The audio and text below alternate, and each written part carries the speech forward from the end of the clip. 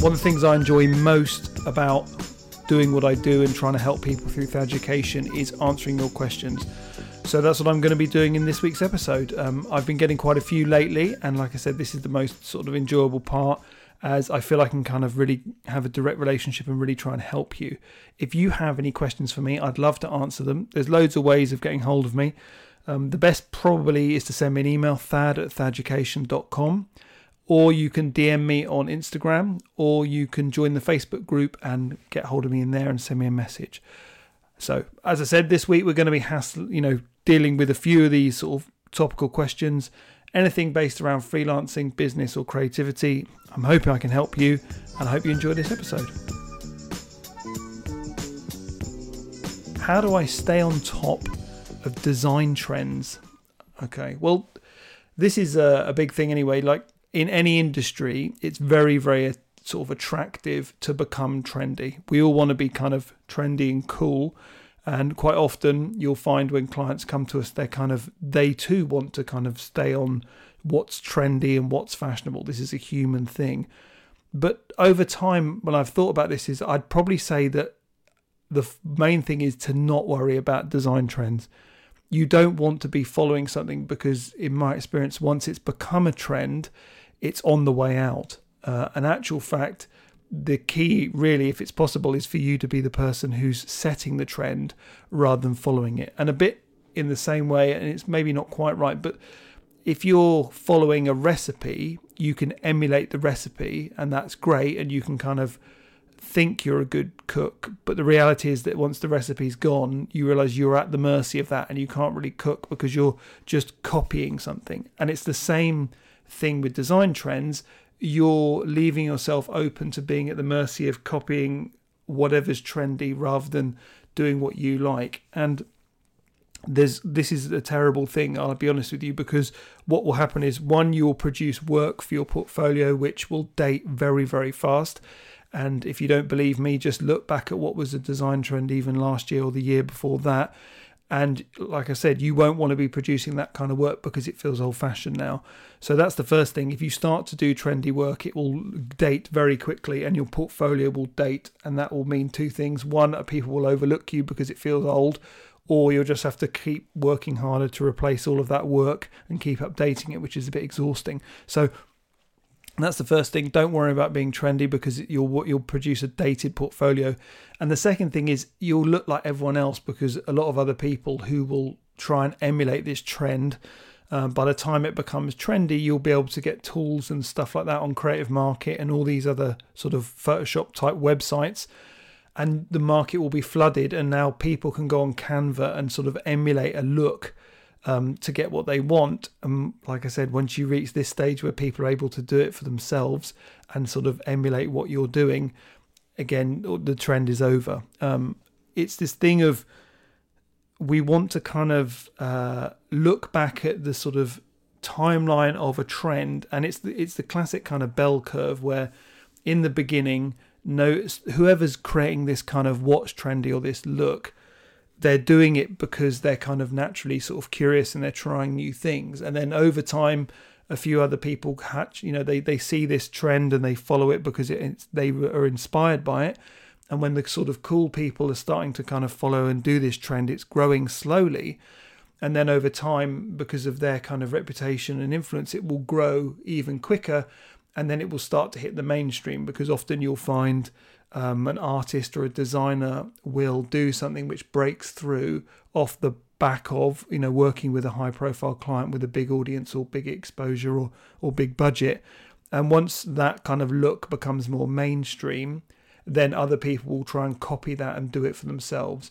And it's a bit old now, but like if you think about the kind of duotone look that Spotify went through when it rebranded, the first hit was that kind of the first rebrand to roll out that look was quite, interesting and different, and people really loved it. And then actually they just copied it. And so the thing is, once you're copying a trend, it's over. You don't want to be that person. So what we need to do is reverse time and go, okay, who were the people responsible for that trend? What were they doing before they came up with it? Who were they being inspired by?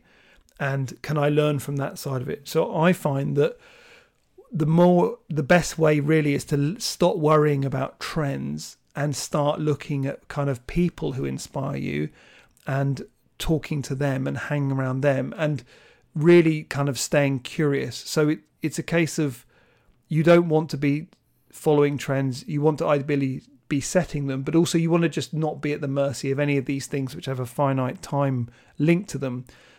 So even the people who've branded Spotify, yeah, they set the trend and it was great, but because it became a trend that's now become dated, it's now having a bit of a negative effect on what they originally created because that feels dated. So they've kind of been outdone by their own brilliance in a certain regard. So, pardon me, what I'm saying is the easiest way to do this is, what you're really asking is, how can I create work that is going to inspire others, that's going to help me stand out, it's going to attract the kind of clients I really want to work with and build my reputation. And this is really, I want to be, thinking, how do I create brilliant work? And I found the best way of creating brilliant work is to be around brilliant people, because they will do two things. They will inspire you and hold you accountable and kind of make you up your game, so that you're kind of like, I've got to keep trying harder in order to sort of stay relevant around these people. And also they will have a curious mind and they will be addressing and attacking the problems of creative problem solving from a different point of view. So I found that where it gets good and interesting is when you step slightly outside of your industry, because you can then draw on different reference points for this creative inspiration, and you can have effectively creative conversations but with new and interesting people. So by that I mean, if you look at me as a designer or someone who's into branding, if I talk to other people about branding, it's quite an insular, kind of almost like an echo chamber conversation where we're talking about branding problems. It's all the same reference points. So what I really want to do is I want to identify creative people who are interesting and who inspire me, but from outside my industry. So then this is where I would look to talk to kind of photographers, interior designers, musicians, filmmakers, people make music, even chefs. All these kind of people are going to solve creative problems in their industry, but they're going to stay on top of what inspires them as well, and they're going to introduce you to new and interesting and inspiring people and films and music and podcasts. And for me, having that influx of sort of interesting stimulus, when I bring that back into my kind of design context, I'm able to sort of connect dots and deal with it in a different way. And what that does is it keeps me curious, it keeps me interested, and because I'm trying to kind of emulate them, I kind of am going to want to push myself to hold myself to a higher creative standard. And holding yourself to a higher creative standard and being able to come up with new and interesting sort of designs is what helps you create standout work. And if you're doing it right, hopefully what would happen is you would be sort of constantly producing interesting things, and then this would get the attention of a high profile client who would then give you the platform to showcase your skills, and then you would kind of almost become a bit cool and a bit trendy. So my long-winded answer, they're always long-winded unfortunately, is really don't worry about staying on top of trends. Instead, try and find people who inspire you from outside your industry, and then also make time to be inspired and sort of objectively look around the world and get out of your own echo chamber.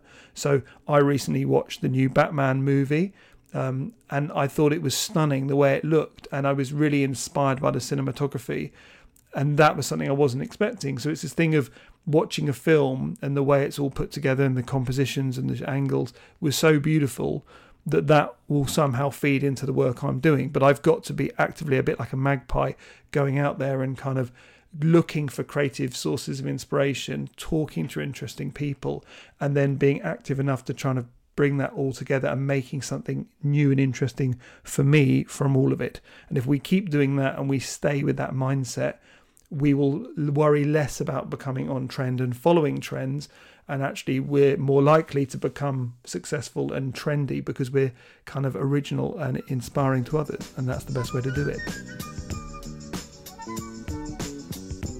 How do I find my style?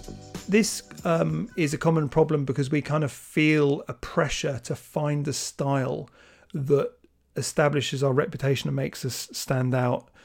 And I kind of feel that it's a bit of a trick, as in if you have a style, I don't know if you ever kind of adopt a style and then want to stick with it. Usually creative people want to change. And actually, if you accept that changing your style over time as you evolve and grow as a creative person is fine, then it reduces the pressure of actually wanting to find a style or create a unique style. And I'll give an example.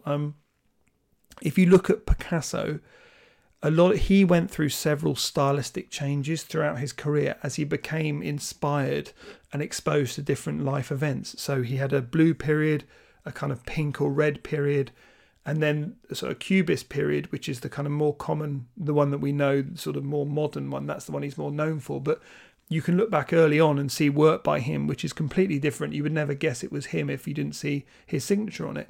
And this is, when I saw that and I learned that in art history, I was like, okay, so the style thing is ever evolving. And when you look at actually actors or musicians, even designers or photographers, why would they ever find a style and stick with it? Because naturally they're going to evolve as times evolve and as they change as people.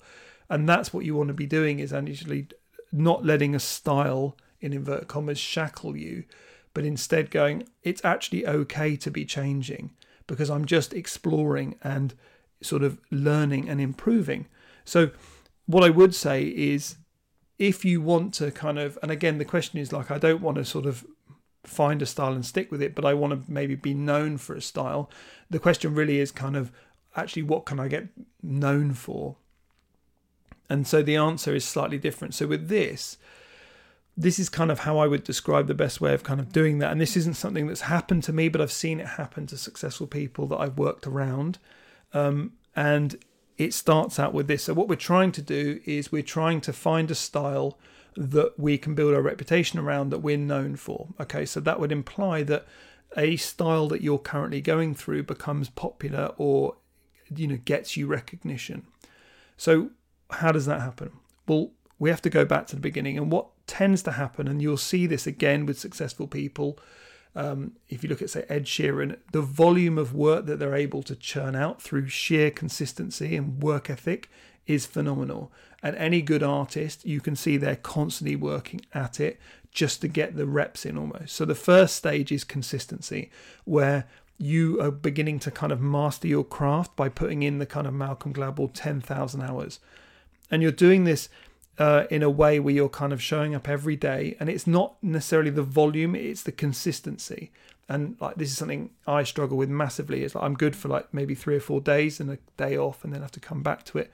That's fine, but the consistency is the first thing. So it's consistently working at your style, or seeking out new inspiration, or pushing yourself to do different things every day and showing up every day. Sean McCabe, who's part of the Sean Wes community, he had a great line which was, show up every day for 2 years and watch what happens. And I believe he's absolutely right. It's this thing of, it sounds easy, but it's surprisingly difficult. And it is the tortoise and the hare kind of scenario, where if I slog away every day and put something out every day, I will improve over time. And what this does is, you end up building a sort of stamina or muscle memory in order to be able to do that. So now actually, if I'm doing it every day, it becomes part of my life and my routine, and it's not a problem. And this is true of, say, exercise. If you start, say, going for a run, and you start with kind of, I'll just do 10 minutes, then 20 minutes, then half an hour every day, soon that half an hour run becomes part of your daily routine, and you just do it. And the person before, who wasn't doing any exercise, can't quite believe that that person in the future they might become is someone who runs for at least half an hour every day. But it can easily happen if we're consistent. So the first part of getting sort of discovered or for your style is consistency and mastering your craft. So you actually become good at what you're doing because you're putting in daily reps at getting good at it.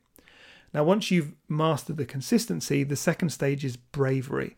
So this is where you need to be comfortable enough to start experimenting and changing your style over time. So once you've mastered the consistency of sort of turning up to do the work every day, now you want to spend time experimenting and doing things which are uncomfortable and maybe that won't be as popular with your audience or your clients. But in this, you are trying new things. And that bravery of being prepared to not only try new things, but publicly share what you're doing is enormous, because that's how you're going to get to the third bit, which is opportunity. So if you are working consistently and you're trying new things, you will build up awareness. I mean, I know that generally algorithms, they reward consistency.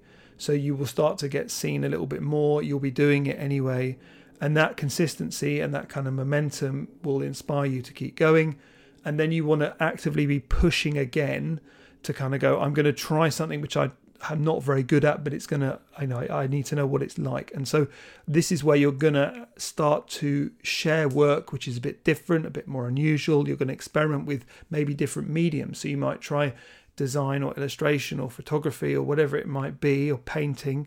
But what that's going to do is that's going to teach you, and you're going to learn, because when it's uncomfortable, that's when we learn loads about how hard it really is and how we kind of cope with that adversity. But when you're being brave and you're trying new things, the chances of you stumbling on something which really resonates with people goes up massively. Because if you're doing the consistency thing and it's the same, people get bored. So we need consistency, but we need variety. And in order to share variety publicly, you need to be brave. So once you're brave and you can show this kind of evolution of you experimenting, that's when the third phase kicks in, which is you need opportunity. So opportunity will come along when you are picked by a client who has the budget or the reach or the audience to give you exposure to amplify what you're doing. Now, that client won't probably get to know you if you're not doing the first two things, because quite often it's always who we know. But if someone who is working for that client has been following you, has seen your journey and has seen your work and really likes it, they might recommend it to their boss, who might recommend it to somebody in the company, and then you might get an opportunity. And why it's so important is, if this happens to you and you are picked by a bigger client that's going to give you more exposure, you're going to get a lot more scrutiny because a lot more people are looking at your work. But actually, what it makes it really kind of successful for you is what you did in the beginning, which is the kind of stamina and the consistency you've built up. So when they are demanding from you to go, like, we love your work, can you do us a load of designs or take a load of photos? That's not difficult for you because you've already mentally got used to you've overcome the fear of experimenting in public. So you're not going to mind when your work is shown on a bigger platform to lots of people and potentially you might get criticism. You're mentally tough enough to handle that. And the consistency means you've got the stamina to deliver the work, and you've got the work ethic, which means you're going to deliver it well.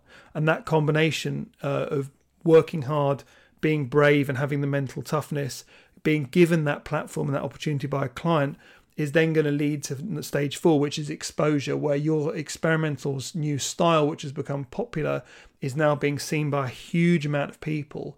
And the more people that see it, the more people that like it. And then that raises your profile even further, which leads to kind of your success, because now you're in the zeitgeist. And the final stage of having success and being seen by a lot of people as someone who has this cool style, which has now become popular, that's all happened because of all the work ethic which kind of went on beforehand. And when you achieve that success, you're more likely to maintain it because you've got the kind of stamina, the consistency, the resilience, the mental fortitude, and you've taken advantage of the opportunity.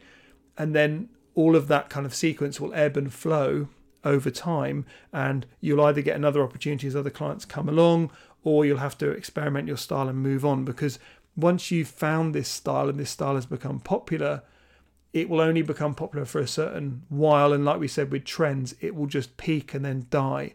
So it's the ones that are able to reinvent themselves will find more opportunity again, and they won't become these kind of one-hit wonders, so to speak. So it's the same thing though. If your style becomes popular and then it becomes overly saturated and less so, that isn't going to bother you because you've got the stamina and the consistency to go again. You don't mind trying new things and taking risks. And the person who's prepared to do that is more likely to stumble on something else which might be successful. But the advantage is now you've also got that reputation. So I guess from an outsider point of view, if you looked at someone like Beeple, who did, I think, 5,000 days of daily illustrations and drawings, peaked to such a level where he built a huge audience. This then became kind of one of the biggest NFT sales when that all kicked off. then he was on Joe Rogan, and then it's kind of, you're in this stage now where you've peaked, you've got the exposure, you've got the audience.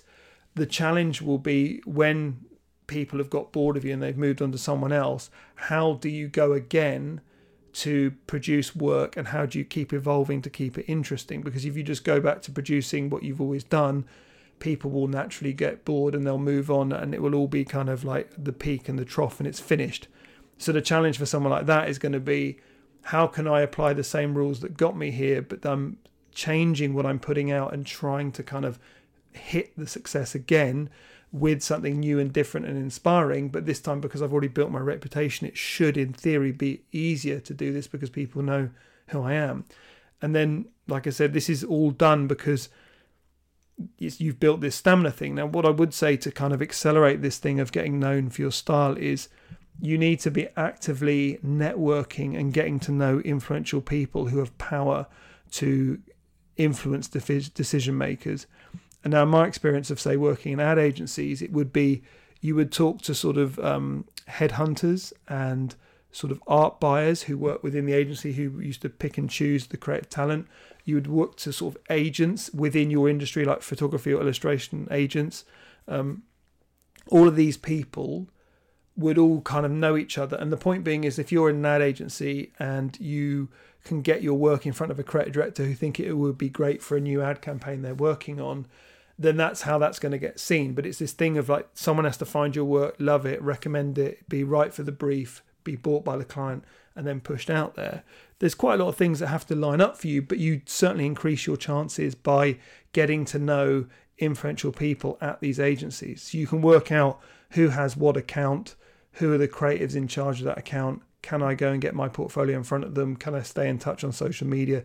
You can certainly influence this happening in your favor by doing that, because at the end of the day, it does. And I say this to my kids all the time. It comes down to how hard you work, how likable you are, and who you know, because when those opportunities come along, that's what you need to have all aligning in your favor to take advantage of them.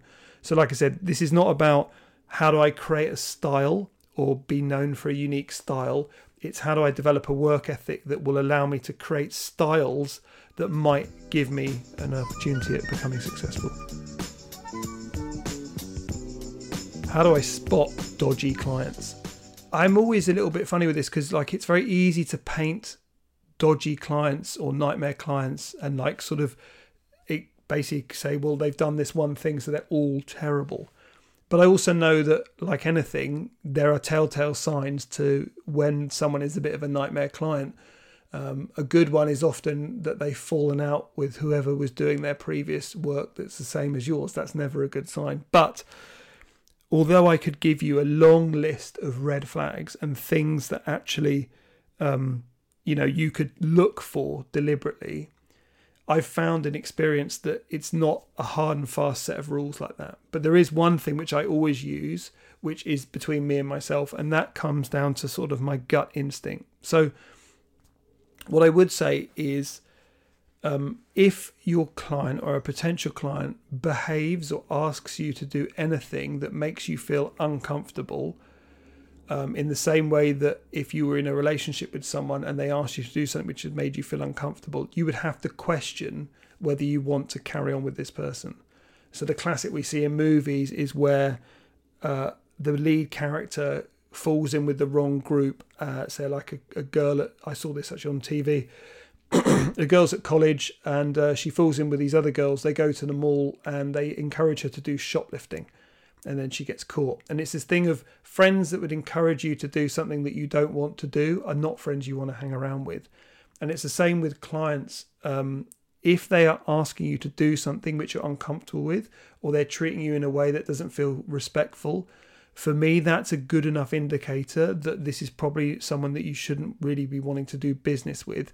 Because if they're doing this early on, then there's going to be other stuff which is hidden from you, which you don't know about yet, which will come up. Now, the big ones are going to be things like not paying on time, not wanting to sign paperwork, kind of wanting to kind of take control of the project, maybe being a little bit funny about paying you what you've asked for. Any of these things, which we've all had, which are kind of bordering on disrespect, we don't want to be involved with anyone who is doing that to us. And as I said, you've got to think of it a bit like a relationship. So if you're on a first date with someone and the way they're eating, or they pick their teeth, or they burp at the table, or they're rude to the waiter, or they scrutinize the bill and try and split it 50-50, all of these things are massive turn-offs that you're just thinking, no, I can't deal with this. It's the same thing with the client. So when you do deal with clients, make sure you're looking out for this. And it doesn't need to be difficult. It's just this thing of like your gut instinct will say, ugh, I don't like this. I feel uncomfortable. That should be enough. That's a warning. That's you trying to warn yourself to go, this isn't right. Get out of it. So that's the easiest way to spot dodgy client requests. I would say that if you're trying to be a kind of a little bit more strategic, I would definitely do a couple of things. So Matthew Kimberley, who is a business genius who runs Book Yourself Solid, in there he talks about having a red velvet rope policy, which is a bit like a VIP area in a nightclub, which is where you would choose who you want to let in and who you don't. And with this red velvet rope policy, like in a nightclub, they're very clear on kind of like what are they looking for and who do we want to let into the VIP area and who do we not. And it should be the same in your own business. So you need to probably establish a list of things that are really important to you, things you love, which are good, green lights or green flags, and things you hate, which would be red lights or red flags. And once you kind of are very clear on who you're looking to work with, that's how you would judge people who are coming to work with you.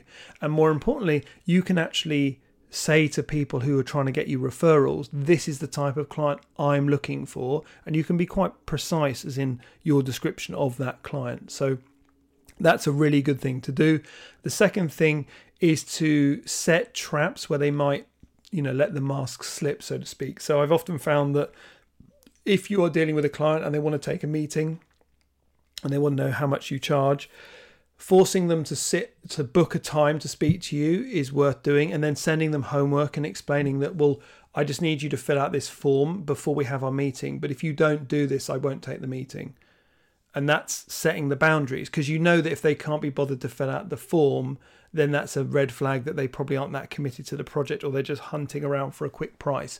So by doing things like that, you also find ways, and it's same, you're going to be asking them specific clients about, maybe previous relationships, anything like that. All of this is going to be great indicators for basically smoking out potential red clients. Another one would be, if they don't pay the deposit quickly, don't do any work until the paperwork is signed and the deposit is paid. That's another one where you can kind of go, well, I'm not going to lose out on this. It's up to them. And if they haven't done it, then I'm going to walk away. I think that's kind of massively important as far as, again, you're just establishing something which is helpful, and that you're going to kind of, you know that if they can't even pass this test, then we're done. In the same way that if you went to a job interview and you were late, they wouldn't hire you. It's the same kind of thing. The final bit I would say on this, which is kind of when it comes to kind of the perception of dodgy or bad clients. Now, this is why I said it's not good to kind of discard them all in one go. But what I would say is sometimes clients have just been burnt in the past and it's made them cautious. In the same way that if someone is a bit needy, it might be because they might have just, had a really bad breakup in their previous relationship and it's kind of affected them.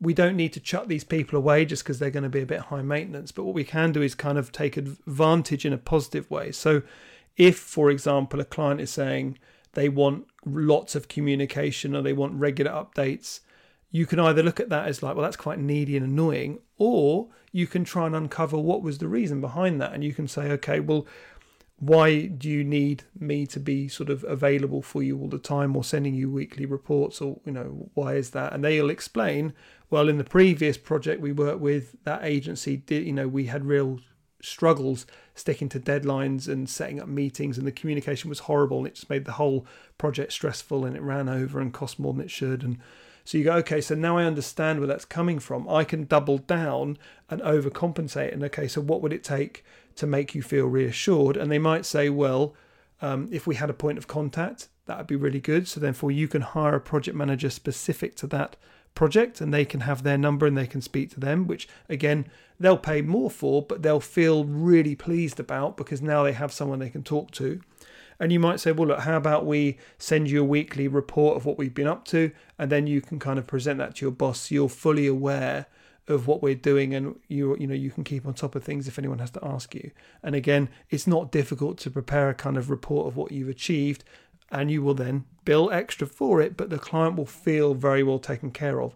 And if this client feels taken care of, you can almost guarantee that they will come back to you with more work, especially if they move jobs, like marketing managers. They will come back to you with their new client, and they will tell other people. And it hasn't been a massive problem for you to solve.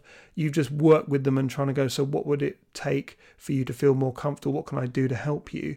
So this is where you've got to sort of understand that is what they're asking for, does that come out of kind of a bad experience in the past that is fixable, or is it just they're just messing me around? And that's for you to judge, but I generally would tend to find that someone haggling over price and not signing paperwork would make me feel uncomfortable in a way that someone who is a little bit like needy and needing more communication wouldn't really. And that's a good indicator of kind of the best way of spotting bad clients, dodgy requests, and actually not mistaking them for red flags and fixing problems, and actually giving yourself an opportunity to create a USP around your business, which is going to help you stand out. So that was this week's question and answer session. I hope you found that useful. As I said in the beginning, I love doing these sessions. I really want to help you. So if there are any things you're having or any questions you'd love me to answer, please send them to me. Again, it's thad@thaducation.com, or DM me on Instagram or Facebook, or join the Facebook group by just searching Thaducation. I'm easy to get hold of. Send me your questions. I'll happily send you back your answers. And all I can say is have a great week, and I'll see you soon.